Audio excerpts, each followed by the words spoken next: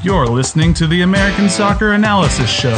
Dude, you're the Tommy McNamara of podcasting. It's great. Thank you. Wait, what? With your hosts, Ian Lamberson. If you say one more bad thing about Mike Grella, I'm going to cut you. And Harrison Crow.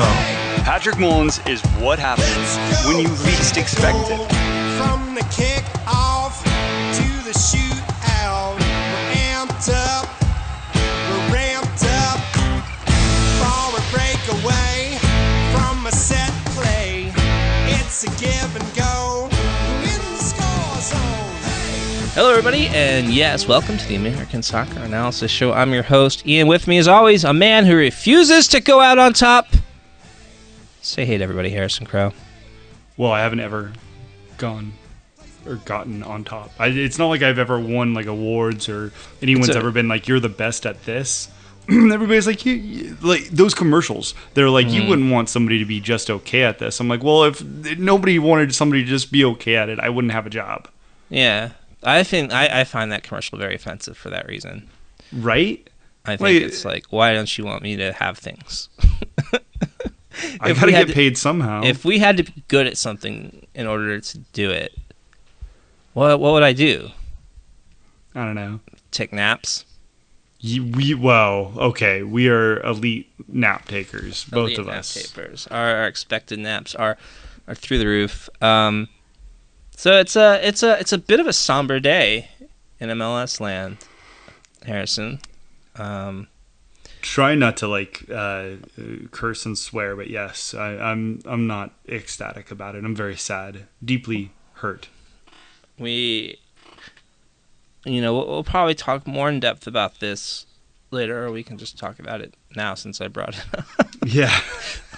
We'll get to this. Yeah, I'm great at schedules and rundowns. But we lost not permanently, but two very prominent players. I think two players that are very important to Major League Soccer and the United States national team. Well, one was important to the U.S. men's national team. The other should have been. Have hung up their boots. Didn't. Chad Marshall kind of suddenly announced his retirement, and DeMarcus Beasley, which was something I think we kind of knew, but still, they both officially hit today on the same day. I do believe both intend to finish, or no, Beasley's going to finish out the season, right? Yeah. He's well, I don't. He's still injured though. I mean, he's not been starting. Presumably, he played last week, didn't he? Did he get hurt again? Yes. Yeah. Okay. DeMarcus Beasley. I don't know. I just remember Adam Lundqvist being on the floor because he got hit with ribs in the ribs or something. Yeah. So if DeMarcus Beasley, a somewhat unsung hero of United States soccer, but probably one of our greatest players, one of our greatest success stories. A guy that played many World Cups, more than most players, would have. Certainly, just a big part of those teams, and one that I think, even to this day, even these later years, could have found himself in a spot to contribute. And obviously, I think,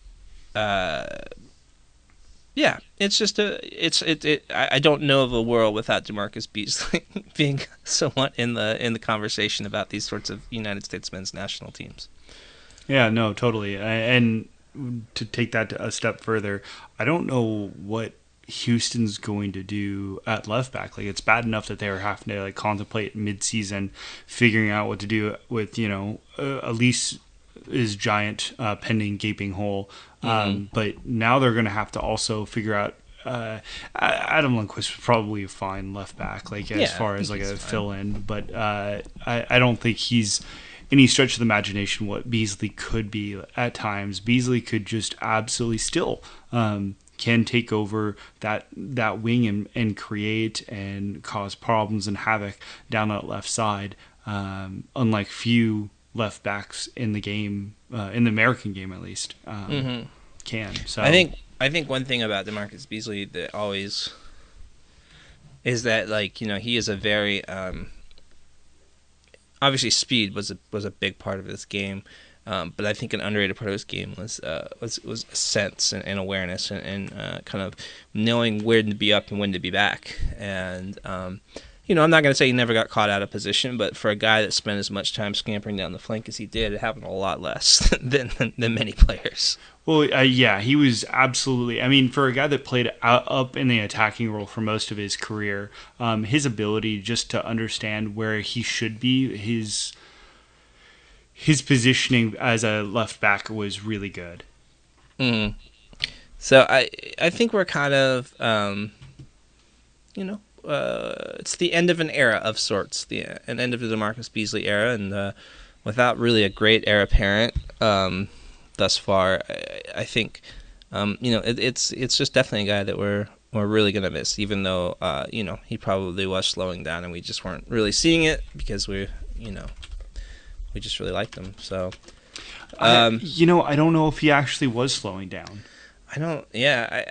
I mean, I'm sure it takes a ton of effort. I mean, I'll just say, I turned 35 a few months ago, and I will tell you, like, just keeping up with my normal rate working out, I can tell, like, life is getting harder. I will say that I think it's true that I don't remember ever looking at DaMarcus Beasley and going like, well, he needs to retire. Right, exactly. And I don't think that the same can be said about a lot of players that do reach this stage of their career where we're like, okay, maybe it's time to, move into those TV jobs, guys. Right. But nonetheless, truly one of the United States' best players, great servant of the game, as they like to say in England. Yeah, no, he definitely was. Best of luck the rest of this year. I hope we get to see him burn down that wing a few more times, and that his injury isn't substantial. Well, so like in that same vein, while we talk about all these platitudes and everything for what he was as a player, and what he still is, mm-hmm. How did Chad Marshall just consistently get left out of that picture? Like I don't get it. It doesn't make any sense at all. It's criminal to think that this guy had 11 caps, and could be the best defender in MLS history. I mean, I don't think that is even really a question. Like, the only person I've heard brought up that I would go like, okay, maybe, is Eddie Pope, and even then, Eddie Pope wasn't dealing with the same stuff in Major League Soccer that Chad Marshall was. And Chad Marshall just for so long, so good, so consistent. And yeah, how did the 11 U.S. caps? That's crazy. That's insane. Like, I feel like there are players that have more than 11 caps that no way deserve them. Well, it's not even that they don't deserve them, so much as I just don't understand how they got looked over, how he got looked over consistently. Especially, there was multiple times to where over the course of the last, I want to say 10 years I've been following U.S. soccer, that there's been question marks, when we went away from Carlos Bocanegra, when we went away from some of these guys that, maybe didn't have a place anymore. I don't understand why he wasn't given an opportunity, why he was never called in and was like, it just seemed like this weird, and I made this joke with my younger brother this past weekend. It seemed like it was constantly a generational gap. Yeah. But you just I can see had this that. weird, they were trying to go younger when really they had somebody right there. It was odd. I think there was also this sense that he was always older than he was. I've definitely made that joke already on Twitter that he always looks 42. But I think that a lot of people just sort of thought like, oh, okay, well, he's just that guy. Like, why bother like trying to like bring him into the fold at this point? Even though he was probably like 25 at the time, there was plenty of good reason to do it. Well, I think 28, 29. I think the question was, and I think I don't want to say to a fair extent because we're in the same predicament that we kind of are right now. It was, well, are we going to call him in for just one World Cup cycle, or are we going to try to get 2 World Cup cycles out of this? And I feel like that's such a such a crappy way of looking at things, because you don't know if you're really going to get 2 World Cup cycles out of anyone. And to be perfectly honest, you don't know if you're just going to get one out of one player, because I mean, we just got done talking about DeMarcus Beasley. Honestly, I think Chad Marshall probably had another year in him if he wasn't constantly hampered by these concussion type symptoms and problems that he constantly experienced. And that's part of the player he was, but you know what I'm saying, right? Yeah, he played hard, and I think that, I've had a lot of people ask me, why now? And I don't think it's like anything that happened specifically. Like in the last 12 days. Or like even in the season, like I don't think there was one injury that was like, now he can't do it anymore. I just think that he was kind of at a point where I don't know when the last time that guy was healthy. Like I imagine Chad Marshall's probably lived for like the last 8 years just always hurt. And at some point I think your body just is like, all right, enough. I don't have to do this. I remember in, I want to say 2016 or 2015, Benjamin Harrison and myself having a dinner in Gig Harbor, and we were talking about the state of the Sounders, both he and I being, Seattle guys, and we were discussing Chad Marshall and his health predicament and how much longer we thought that we could get out of him, and what is the alternative course for Seattle. And I remember us both just being completely enamored with him as a defender, but also how do you replace somebody like him? And I remember neither of us thought that we would have another 2-3 years with him, which I mean, looking back on it now, blows me away. And the fact that, again, somebody else kind of mentioned he didn't look like he was slowing down. He's kind of like Beasley in that sense, that he didn't look like he was done. And maybe that's the time that you want to cut away, right? Yeah, I agree. I think it is kind of one of those situations where the only reason I always thought Chad Marshall would probably retire at the end of whatever season Chad Marshall was playing was because I just always had this sense that, he got hurt a lot. Yeah. But like when you consider that, like how often he got hurt and how much he still played and still played at an incredibly high level. I mean, it's such a credit to like his just heart. I want to, with that, I know we don't talk about that a lot, but just like his, like, he just was not, like, he had to be extremely really hurt to not play. Like, he had to be in very serious pain to not play, because he played through a lot of injuries and played well through those injuries. And I just don't think that you're going to see, I don't know that we're going to see another Chad Marshall in MLS. Yeah, I mean, I think that they're rare, and yeah, you can't necessarily plan on that. But no, I think it's heart is totally fair. I think that's something that's we don't talk a lot about, but I think is just maybe we talk about it a lot because I bring it up every week and say we don't talk about this at all. But I like this player's heart. Well, I don't think you do that. I don't. Maybe one of our listeners can say that, but I don't know. I think it's kind of hard to explain because it's not as if it's not as if. Oh, that's a bad example. It's not as if Kim Keehee has less heart, right? It's not as if Roman Torres has less heart, so to speak. It's just. It's kind of the reckless abandonment that Marshall has for himself in the game. It's a very selfless way to play the game. And, you kind of saw this with Taylor Twellman to an extent, which kind of is a sad comparison, right? Mm-hmm. He just threw his body and you see players that sometimes are a little bit less, injury prone that are still... Man, they just throw everything behind it. So, it's a sad day. But, man, what a tremendous career and what a fun player to have in this league.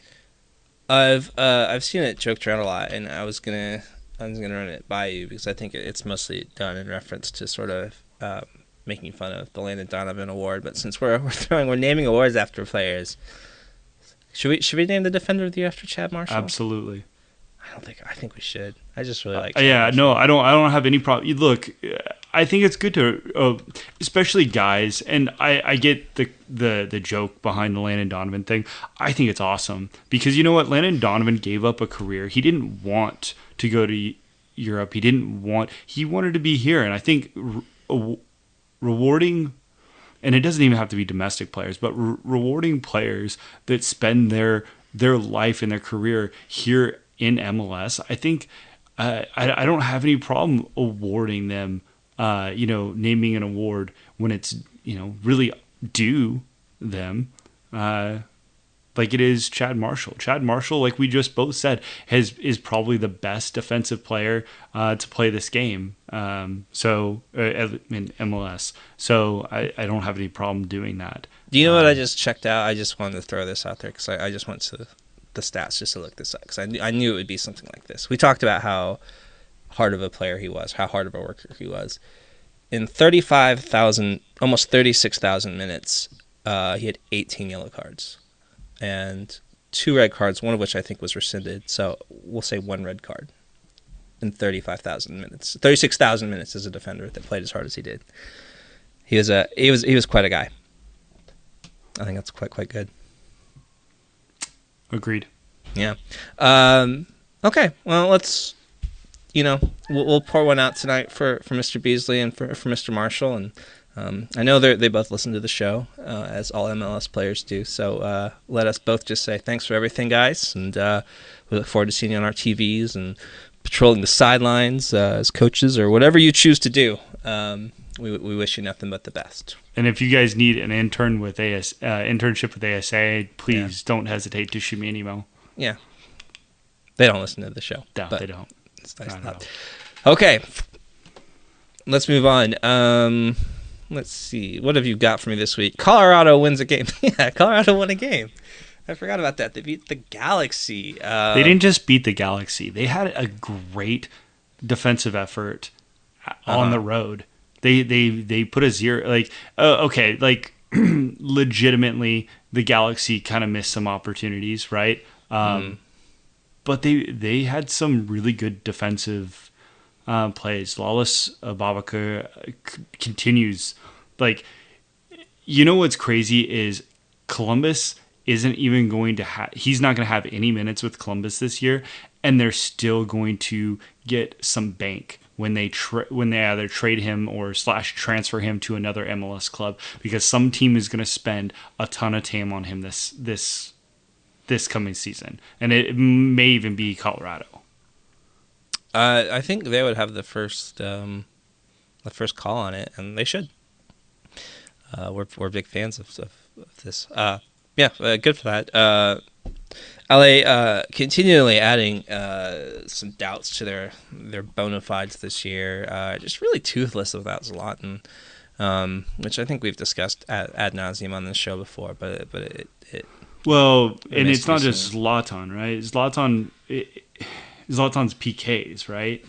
Because that's where a lot of that was kind of coming from. And and look, they did have over 2 expected goals.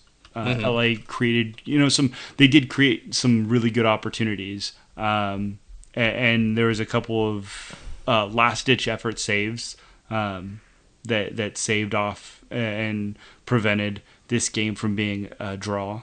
But Colorado needed some luck. I mean, man, they've been such an unlucky squad as it is.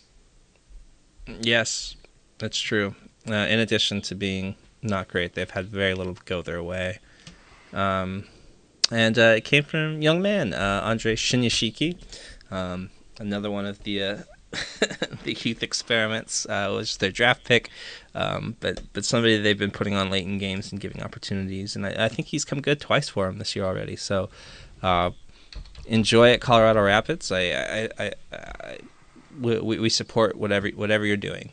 We'll be watching. That's what we do. Still don't have a coach.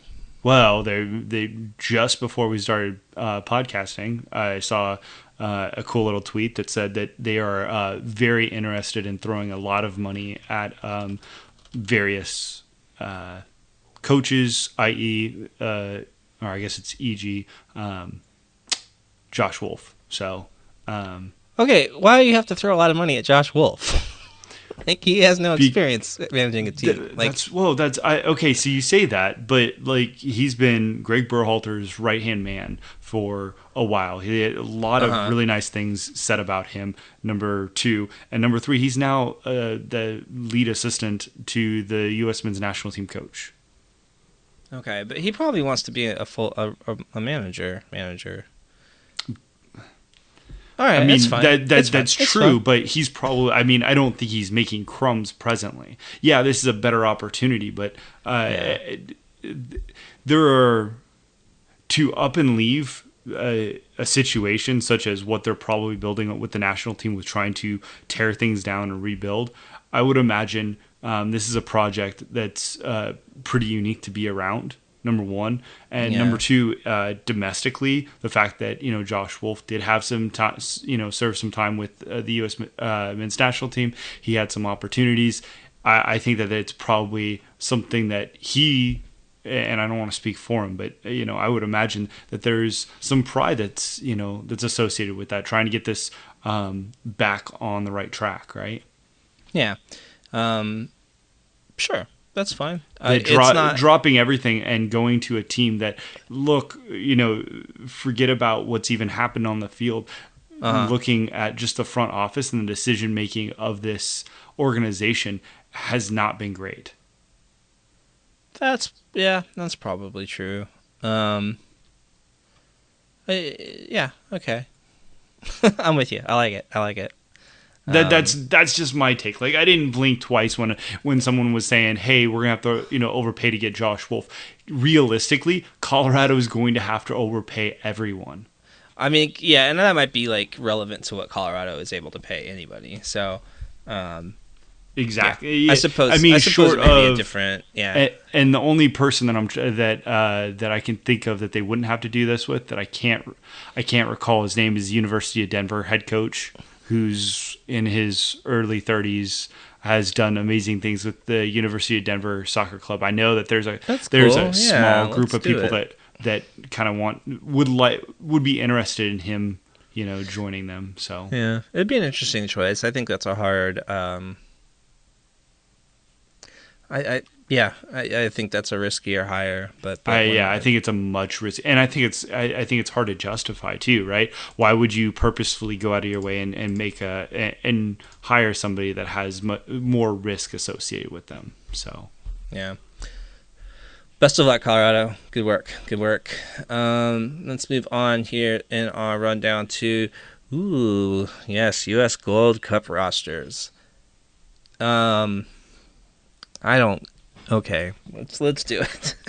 So, I didn't mean for this to be such a long segment. So it's fine. No one can see our notes, but I typed up the entire, my favorite my personal 18. This should be like a 2-hour conversation. Yeah, we'll let you read yours. I don't have one.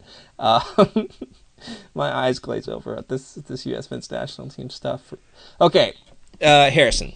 Let's get your Harrison take on here. I'm looking through this list here, this 40-man provisional roster, which will be cut down to 21, right? And then 18 on game day, obviously. Can you tell me anything about Dwayne Holmes? Guy from Derby County. We could watch him here. I don't know when the championship game Marlon Fossey. Plays for Fulham, left back, hasn't started yet with the first team, but well thought of. Should be interesting. Might get some championship minutes. Probably will get some championship minutes. Tyler Boyd?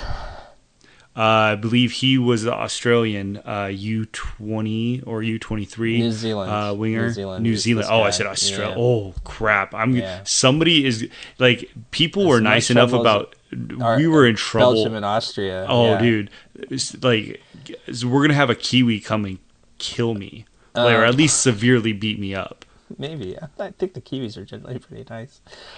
So some names that kind of jump out at me here that are interesting things I like. Daniel Lovitz, Montreal Impact. I like that player.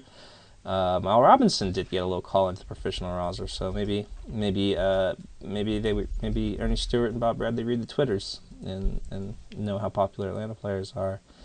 I don't think I said this last week when I said I didn't think that he should. I didn't think he should be called up just because I thought there was better center back options. I'm not against him, and I think both of us said neither of us are gonna be furious or mad. I think Matt Hedges is a much better center back than Walker Zimmerman. I think he's a much better center back than Miles Robinson. But that being said, if that's who they want to go with here, that's I don't think that it's a huge upset. Wow, look at this. They're going to take Christian Pulisic. Amazing. What a choice. Yeah, that was a little surprising. I was a little shocked to see Pulisic's name here, but probably good to go with your best player. Jonathan Lewis is getting consideration. I don't really understand the purpose of these 40-man provisional rosters, I guess, except to kind of get everybody sort of maybe ready. Yeah, I think it tips people off. Plus, if people get injured, I don't know, Jordan Morris, probably will at some point. Yeah, well, he really. It looked like last week he pulled his hamstring exceptionally bad. So we'll see where that's at. I haven't heard anything from Sounders Twitter on that. Right. Yeah. There's nothing on here that's too exciting for me. The only player I really care about in this conversation is Timmy Weah, and I think he's off doing other things.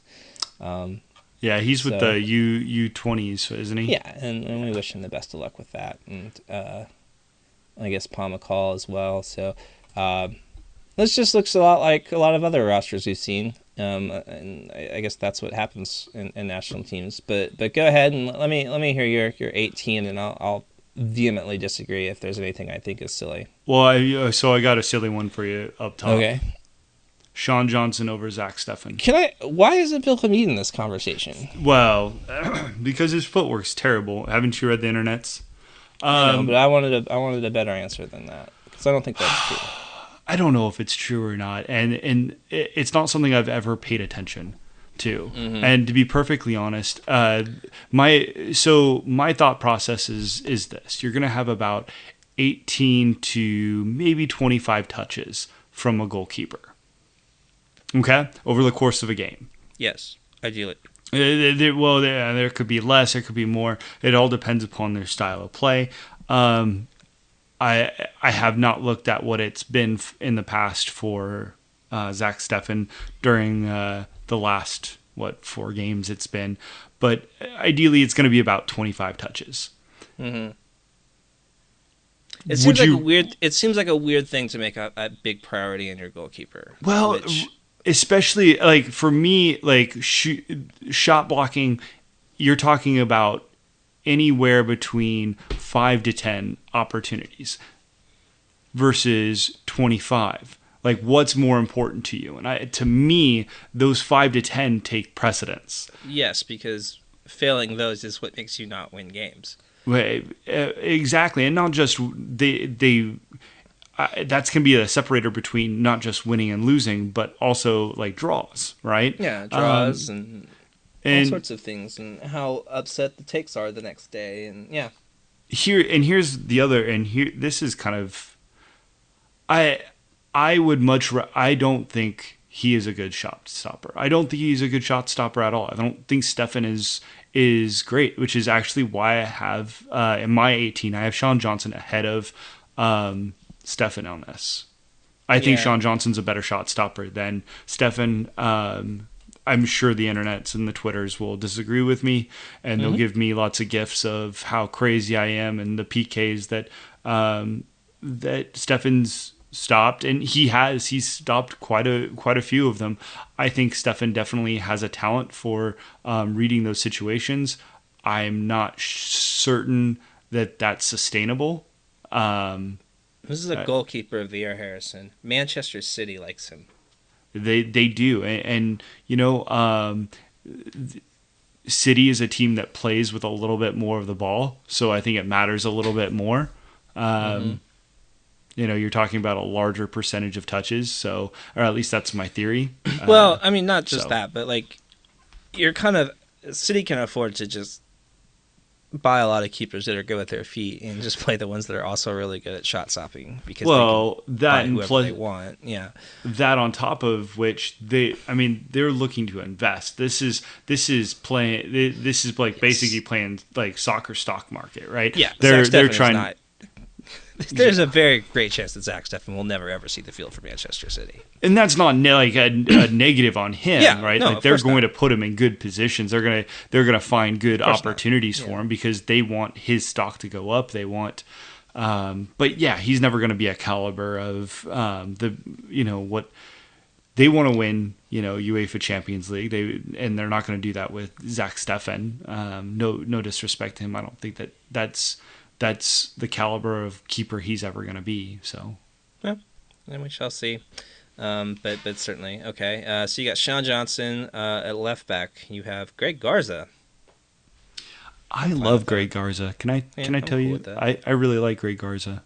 Yeah. I think he's a really good defensive left back, and I think that's kind of what they're looking for. I think he's a much better version of Daniel Levitz. Here you go. Aaron Long and Matt Miazga anchoring at center back. It just seems obvious. Yeah, I don't think I'm there's a lot sure, of like argument there. maybe Walker Zimmerman. I have Zimmerman on the bench. That seems like the three best center backs in this grouping. Right back, Nick Lima. Sure. I love Lima. Yeah, a lot of people like Nick Lima. I don't know who else is in that conversation. Even I guess Adams would be a right back. Tyler right? Adams will probably be the right back. I have him as a center midfielder. That's just. Oh, I can't wait to have that conversation 50 times this summer. God, no. Okay. Let's see. Center midfield. Here we go. We got Bradley, Trapp, McKinney, and Adams. I guess that's 4 vying for 3 spots there. So You I think say we that Bradley talked. and Trapp We had are this interchangeable? conversation. We had this conversation. Back in March, and we kind of came up with the thought process that Bradley is suited towards a certain style versus a Trapp, and I think that it's all about who you play. So I would not be sad if Bradley didn't play. I'd rather see Trapp just out of my interest level. But sure, this is fine. McKennie, Trapp, Adams. I think is the second name on your team sheet at this point. So Yeah. I suspect that we'll see him somewhere in there. If he's actually deployed at right back, I think that you could start making a case for like Christian Roldan filling one of those spots. But and that would be one way to get me to watch the Gold Cup. So yeah, okay, that's all good. I think he'll get times. He'll get time. He'll get time. They seem to be happy with him right now. Left wing Paul Areola, sure. Right wing Christian Pulisic, bold choice Harrison. Choice. You know what? I'm just throwing myself out there right now. Yeah, just really laid it on the line. Center forward Josie Altidore. Yeah, I guess what else are you gonna do? Yeah.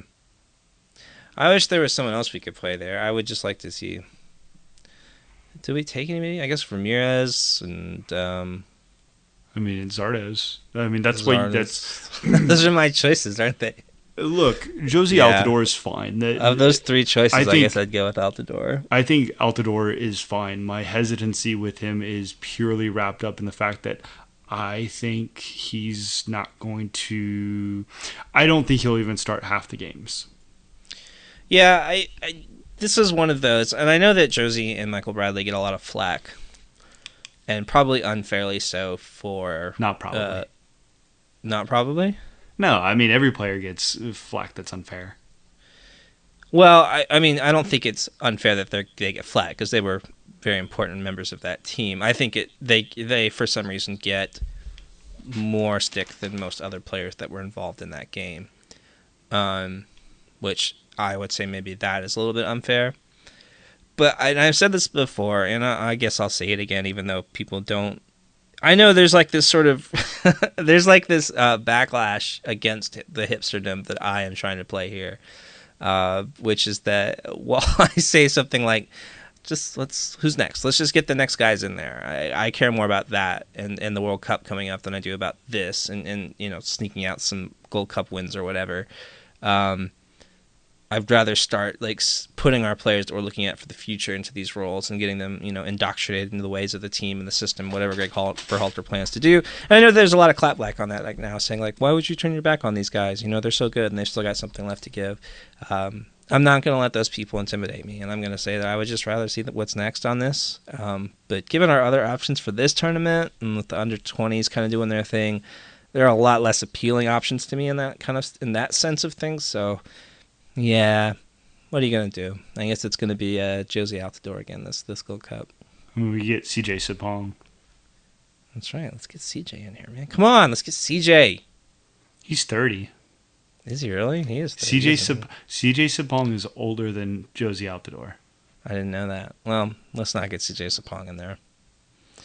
Let's get. I just want to see Timmy Weah. He's a winger, I heard. I don't want to talk about that. On the bench, you've got Stefan Baird, Lewis, Roldan, Zimmerman, Robinson. Seems reasonable to me.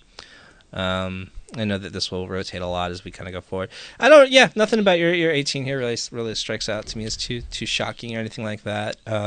Here's my question to you. And you completely, you may go to a different direction with this. Yeah. Left wing. Is Paul Arriola the best in the pool right now? Because, there's not... Well, what else do we have? Corey Baird, Jordan Morris. How do you feel about this? Morris... Morris is an interesting player there. I'm not sold on that at the national team level yet. I like Paul Arriola. I don't really have a problem with this. He's not. That's not a name that's going to upset me to see seeing the starting lineup. Certainly this 40-man roster, I don't see a lot of other people I'd pick over him. Unless is Dwayne Holmes a winger? I don't know anything about Dwayne Holmes. When did this happen? When did Dwayne Holmes happen? I haven't seen enough of Dwayne Holmes to really say one way or another. Same with Tyler Boyd. These are safe picks. Tyler Boyd kind of interests me. You know who isn't on the 40-man that kind of we made a few jokes about last time, but Kenny Saif. I noticed he wasn't part of this. This is what happens when you go to Cincinnati. I guess. I'm. Oh man. Well, yeah. There we go. Okay. Well, that's enough U.S. men's national team roster talk, I think. I think this is you made a good lineup. I think that would be a good lineup that could finish second place to Mexico ultimately. Yeah. Segment 3, you've got here San Jose Wando. Oh yeah, Wando, great job, man. Congratulations, 4 goals on a day to do it too. What a fun way to have all that happen. Well, all of them were completely Wando goals. Like if you saw quintessential Wando goals. If you saw them if you mixed those in with highlights from 2012, you wouldn't be able to pick them out. Wondolowski is such an interesting player, an interesting story, and I don't think we have to trot over the ground again because plenty has been said about him since Sunday. But I just want to throw my hat in the ring as well and say that anybody out there making Belgium jokes right now can just, suck it. Yeah, suck it. Don't want to be rude, but suck it. This is a great accomplishment for any league in the world at a professional level. Wondolowski has done it on the San Jose Earthquakes mostly. And that just makes it even better of an accomplishment, in my opinion. So, congrats to Wando, and I guess we're gonna name the all-time leading goal scorer award after him probably until someone else gets it. So, good job, Chris Wondolowski. I've forgiven you for Belgium, and I applaud your wonderful accomplishment. Yeah, how dare he not be able to one-time that into the net? It's. It's not like Clint Dempsey had missed something easier 20 minutes prior, but let's not cover that. Well, yeah, it's true. You come in. The goal scorer that sets all the U.S. men's national records for goal scoring. No one says boo about the fact that he misses a shot, but Chris Wondolowski, let's all hate. I just. that will forever bother me. I really like the dude. I'm gonna let some people behind the curtain here for a second and say that I've seen Harrison go like full Zapruder film on this Chris Wondolowski thing before, where he's just like, like, look here, this was not a clear-cut chance. Like, look where it is. Like, and he's all back and to the left, and we just kind of like look at it. And so this is if you want an inside man to like really tell you the truth that the politicians don't want you to hear about that Chris Wondolowski chance, hit Harrison up on Twitter. It's true, man. It's true. Like, that is a hobby horse of mine forever. Like, that will forever be in my. Yeah. But the idea of Wando is this individual who's perpetually underlooked and completely passed over time and time again. He's somebody that isn't the biggest, fastest, strongest, but is somebody that's just an athletic player that has an elite understanding. And the one thing that I love hearing Chris Wondolowski talk about, and if you listen to it, and there's a ton of interviews right now, but if you could randomly pick one, and one of the first things that he'll talk about is how he visualizes scoring.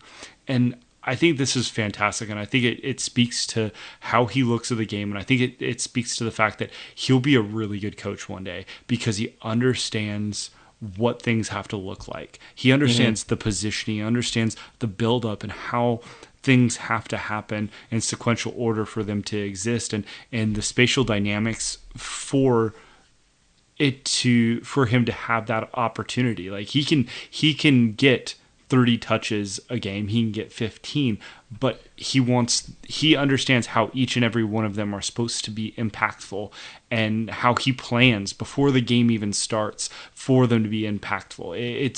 It blows me away. It really does, to his understanding of the game. I really and genuinely appreciate his analysis and his dialogue in how he scores goals, because it's not this cliche, you just got to find yourself in the right, and sometimes it is, to a certain extent, but the way he talks about visualizing and understanding, where certain players are at, it's just phenomenal. I really, really enjoy it.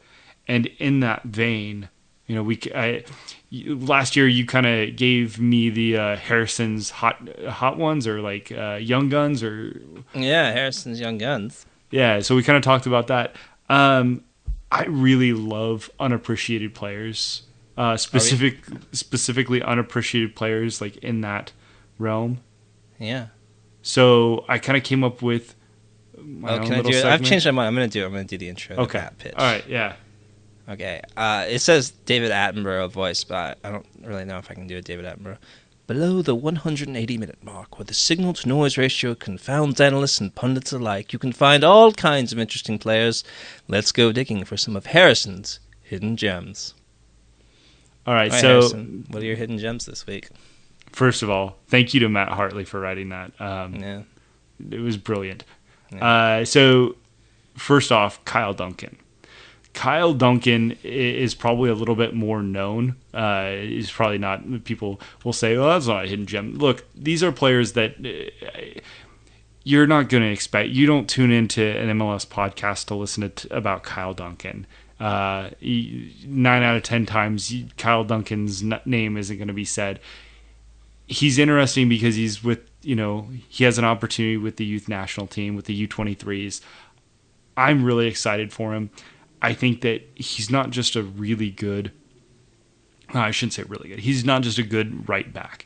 He's somebody that consistently can get forward in the attack, and not just get forward in the attack, but he can get by defenders.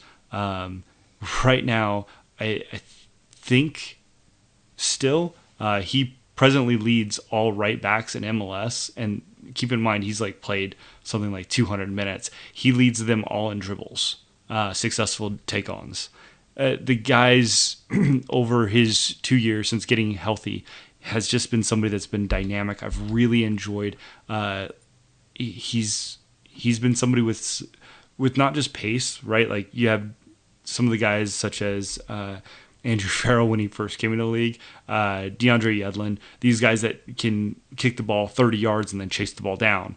Being able to beat a guy 1v1 and find space and open up space for opportunities. That's valuable. It's super valuable. And so that was the one guy. I have two center midfielders here. Okay. Tell me about these center midfielders. So for every Wando that there is, people talk about what are all these forwards that were are missing chances and missing opportunities for we don't play attacking young midfielders or forwards in MLS domestically, anyways. There are just a plethora of central midfielder American players that just kind of are blandly passed around, and Tony Rocha is kind of that bland name. To be perfectly Tony Rocha doesn't really stand out, but I know who he is. I've heard of this player. Right, so he played for Orlando. He got drafted in the 4th round by Sporting Kansas City.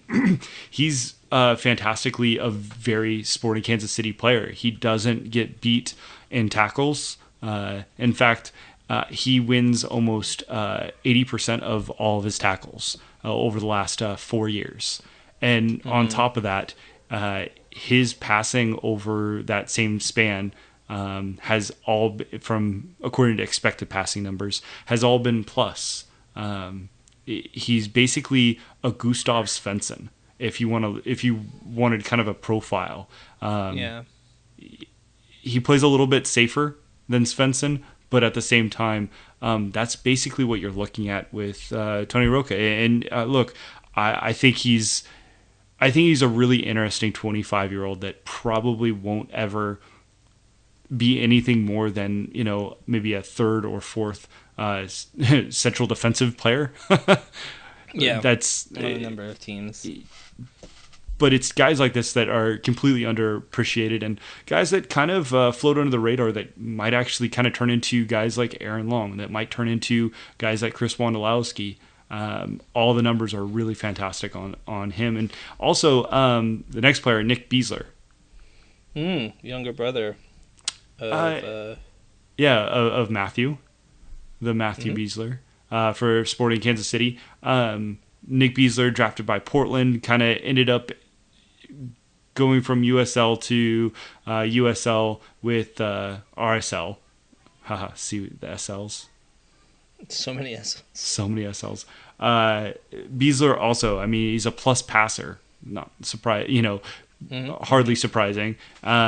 He's another guy that's going to win a lot of tackles. And it's not necessarily that you win a lot of tackles. It's winning your duels, winning your one-on-one scenarios. These are really, really important moments. And when you're getting beat a lot consistently as a defensive player and a defensively situational player, these are bad situations. That's bad, right? Beasler, I thought coming into this season, I thought he had won the starting job. I thought he was going to be one of the center backs for RSL. I thought maybe he might even move into, with kind of the lack of options, I thought he might even move into the central defensive midfielder spot with, Sonny going away. That's not been the case. He continues to kind of fill some occasions, fill some spots here and there, but again, plus passer, really good in 1v1 situations.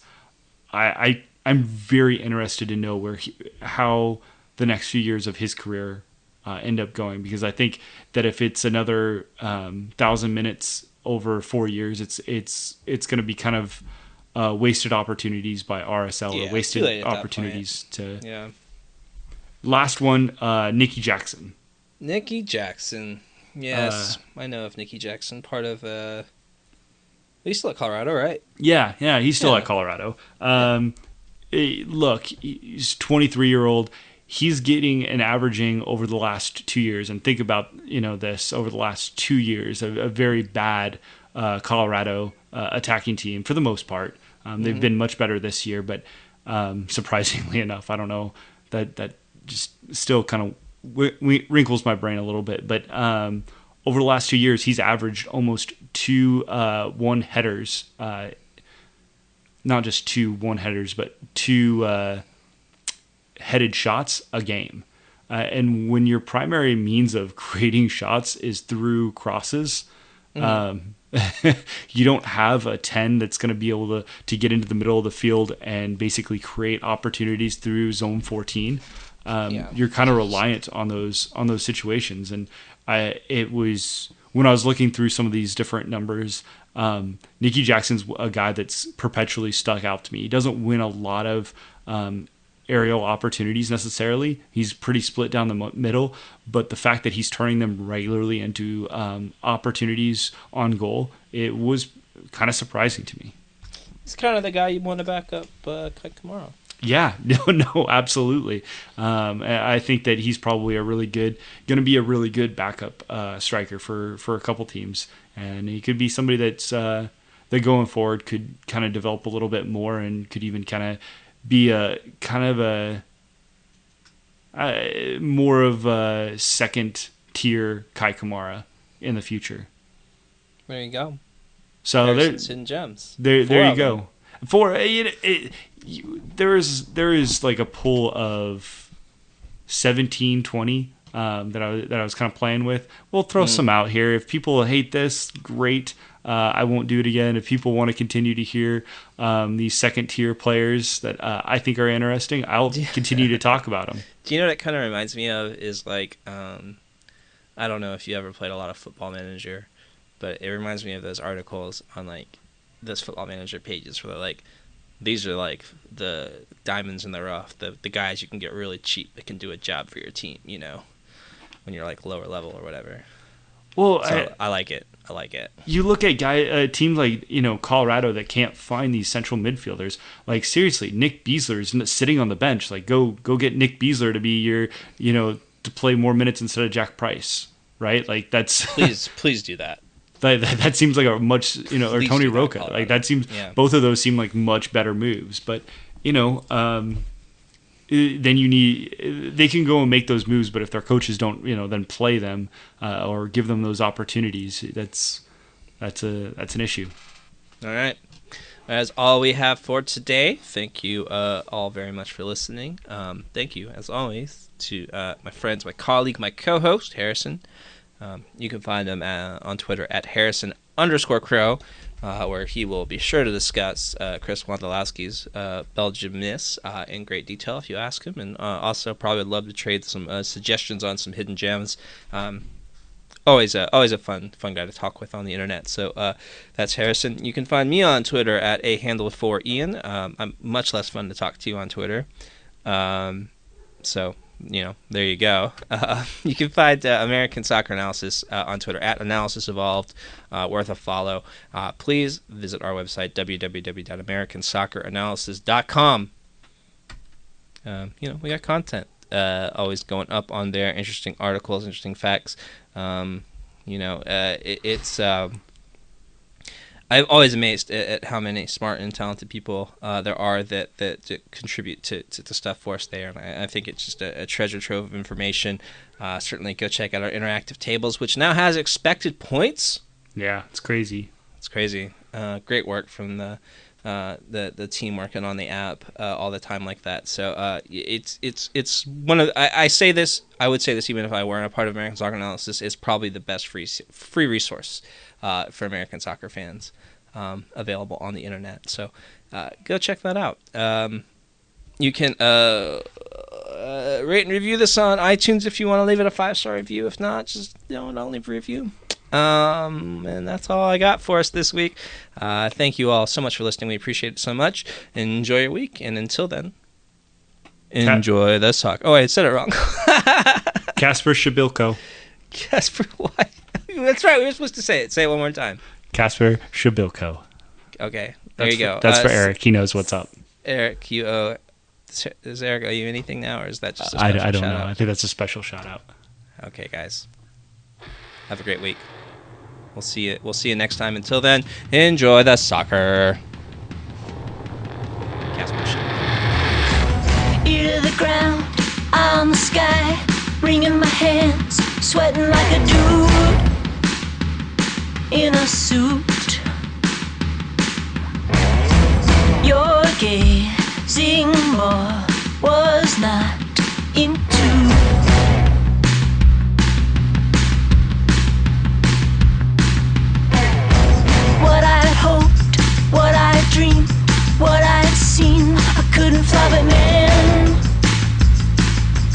jump.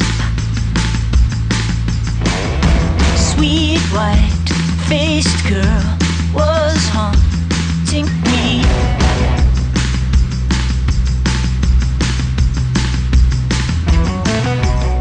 I have come from the north, where the spirits are dark, to the south, where my friends are around.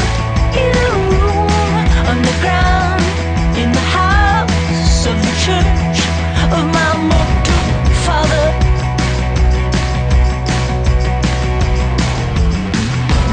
Blue sky, gray sky, I try calling, but there's nobody home. Are you alive if you're alone?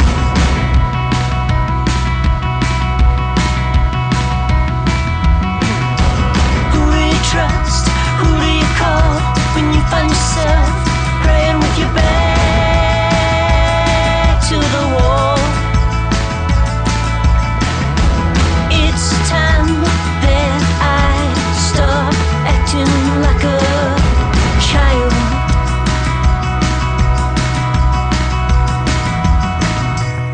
I have come from the north, where the spirits are dark, to the south, where my friends aren't around. In a room underground, in the house of the church of my mortal father.